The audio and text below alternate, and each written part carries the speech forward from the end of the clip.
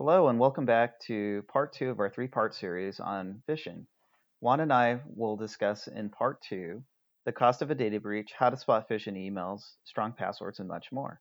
So, Juan, I know a lot of people are probably sitting there and they're wondering, like, why me? What is the value of my information? And do you have any sort of numbers in the back of your head on what information's worth? Oh, yeah.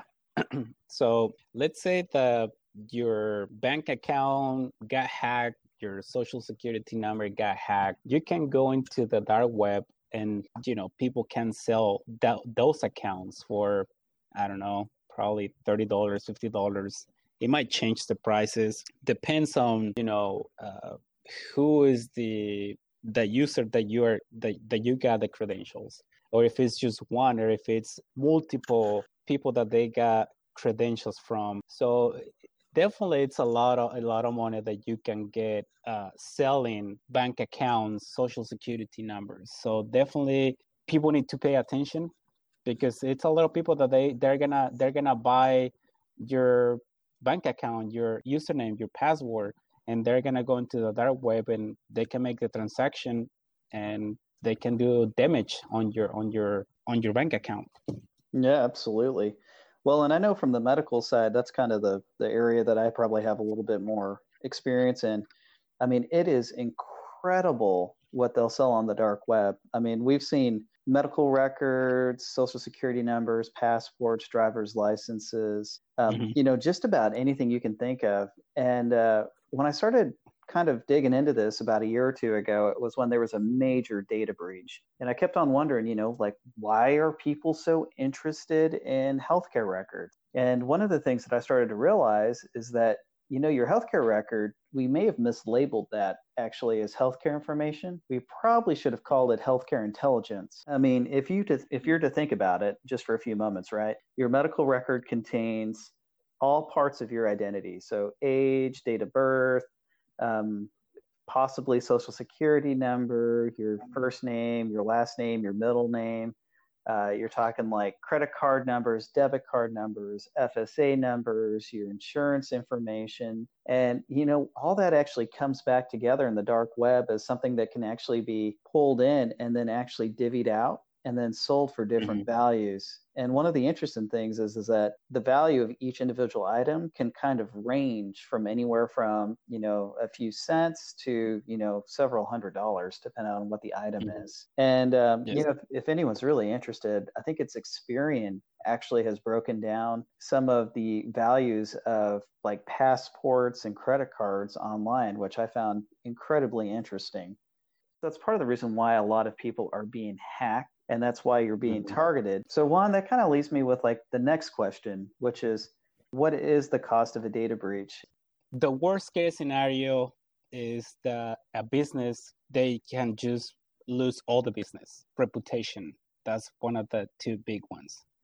Because let's say that your data gets encrypted, you cannot keep running your data. You cannot keep running your business without your data until you figure it out from your backups, until you figure out what's going on, until you tell the police, the FBI, everyone should know what's going on. Once you do that, you have to recover that data. I would recommend not to pay any ransomware, because those guys, you don't know who they are, and I will trust them. But yeah, definitely, if your data gets encrypted, or if your company gets into a data breach, two big things could happen.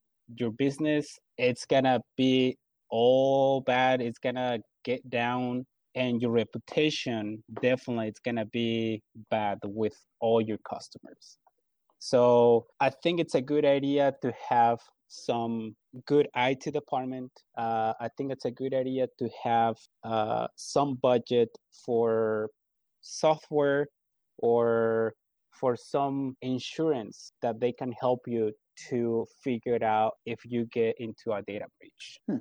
Well, and I know from our side, a data breach could have like varying degrees of what is involved. And so that could include just a small amount of data. It could include a large amount of data. But I guess one of the big things for people to understand is that depending on the severity of the data breach itself, that could actually change the cost of what each record will cost you for the data breach itself. Just a few numbers that we usually see. You can kind of sometimes see a range of, less than $100, for instance, for like a data breach that has very minimal amount of information that is lost or stolen, or over $400 for data breaches where there's a significant amount of data that has been exfiltrated across the internet and essentially dumped into the dark web.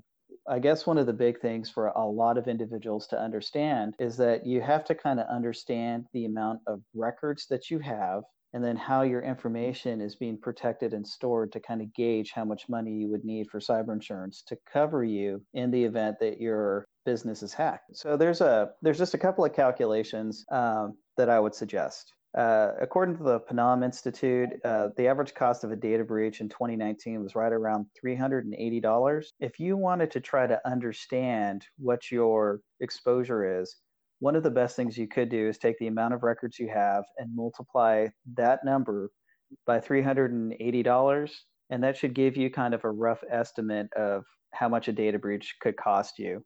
Since the range is so wide between, less than $100 to over $400, I always tell everybody, kind of take maybe a middle number of like 200, and then maybe give you a better idea of what the data breach could cost. But a lot of this is just guessing. Like, no one really knows sometimes what information is going to be breached or how it's going to be breached. Can you think of anything from a risk management side, any type of advice you could give us on maybe how to protect ourselves or be more aware of phishing? Yes, first thing that you have to do is train your people, train your users, train people that they are touching computers, that they are that they are working with records, because hackers are looking for the weakest point, and the weakest point is people. Make sure that they have a pretty good training. Make sure that everyone knows what to do in case if something happens, for example, a data breach, or if somebody click into a link. I think it's good to have also a policy that kind of follows what to do when something like that happens. Also, I think it's a good idea to kind of think ahead and have a plan for the future. Now that we are working from home and more people are getting attacked, I think physicians and small businesses, they need to think that the business model is going to change so much that a lot of people are going to keep working from home. So they need to figure out how they're going to spend a lot of money on protect their assets. They're going to spend more money on new equipment. Are you going to spend more money on cyber insurance? So you have to kind of think about all those things, because like I said, right now with this pandemic, is going to change all the business model, and you have to be aware of those little things, so that way later on the work or the environment, it gets easier for you, or at least your risk is going to get low. Perfect. And I know from our side, there's some other things to kind of look at as well. So let's say you get a email, and an email comes in and you don't really have a package from one of your major retailers or mail service. One of the things you can do is you don't have to click on those links. They usually tell you inside the email, here's your tracking number. So if you want, one of the best ways to do it, so you don't have to sit down and do that cross-reference back and forth between how much of this website is the actual official website, or is this some sort of fake website that's been made. You can always go to the major website, like let's say it's Amazon, it could be like DHL, UPS, and those are all major websites that you can click on, and it usually tells you in the search, this is an official website. You can click in there and then go to the tracking number and then punch your tracking number in. That way you can actually see where your orders are without having to necessarily click on the link. And then there's a lot of other things too that I always think of. Like, for instance, be very cognizant of what the different letters look like. For instance, O's and zeros, and those look really close if you were to look at them side by side. And it's the same thing with like capital L's and lowercase L's.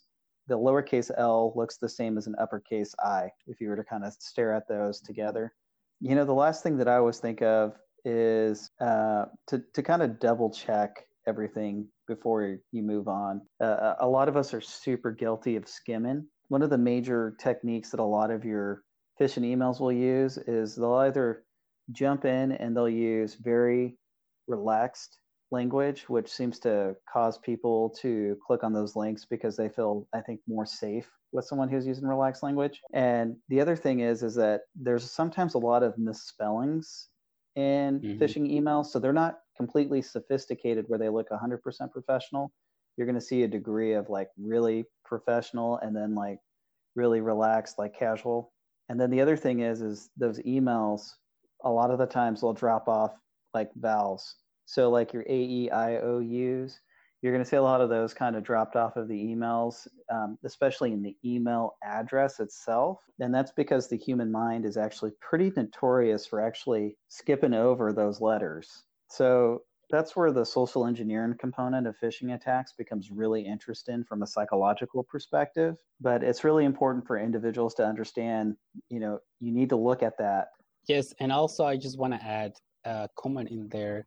The people need to be aware in their passwords. They have to use a password that is fairly hard for hackers to hack it. Because I've seen passwords like, for example, summer 2020 or spring 2020. So hackers, they have the tools that they can just make some specifications. Please use words from the American dictionary.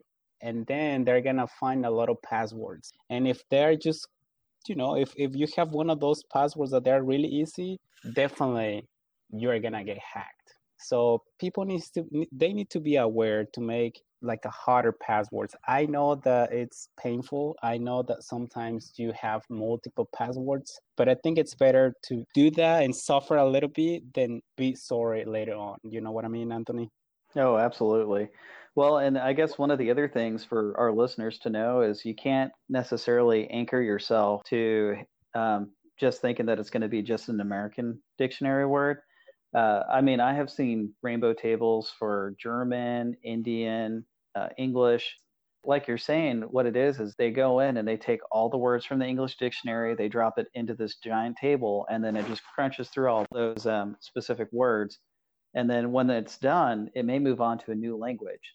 It's one of those components, I guess, that comes to the social engineering part, which is if I see somebody and maybe they're Spanish, I may start my brute force attack with maybe Spanish words in the Spanish dictionary first, because I may think that individual may use those words first, and then I may go to the next language that I think they're using. So it's just kind of an interesting component of social engineering.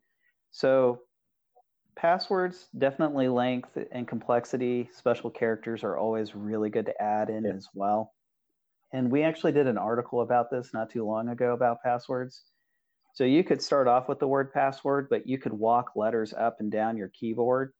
And that may be a way of breaking up the word password so that PASS for pass, you could always do, like a capital P and then the @ sign and a dollar sign, and then word, and then exclamation, and then, maybe the year 2020 or 2022 or something like that. And the next time you have to change your password, you can change something. So maybe instead of it being password 2020, maybe now you walk the @ sign up and you may change that to an exclamation point. And now you no longer have a word that's used in the English dictionary. So it just makes it that much harder for those programs to try to hack through that. Yeah. Thank you for listening to part 2 of our 3-part series on phishing. In our third and final episode, Juan and I will discuss additional ways to protect yourself from a phishing scheme. We look forward to you joining us at that time. If you are a policyholder, please feel free to contact us with any questions by calling 1-800-580-8658 or check out our resources at tmlt.org and clicking on our resource hub. Thank you.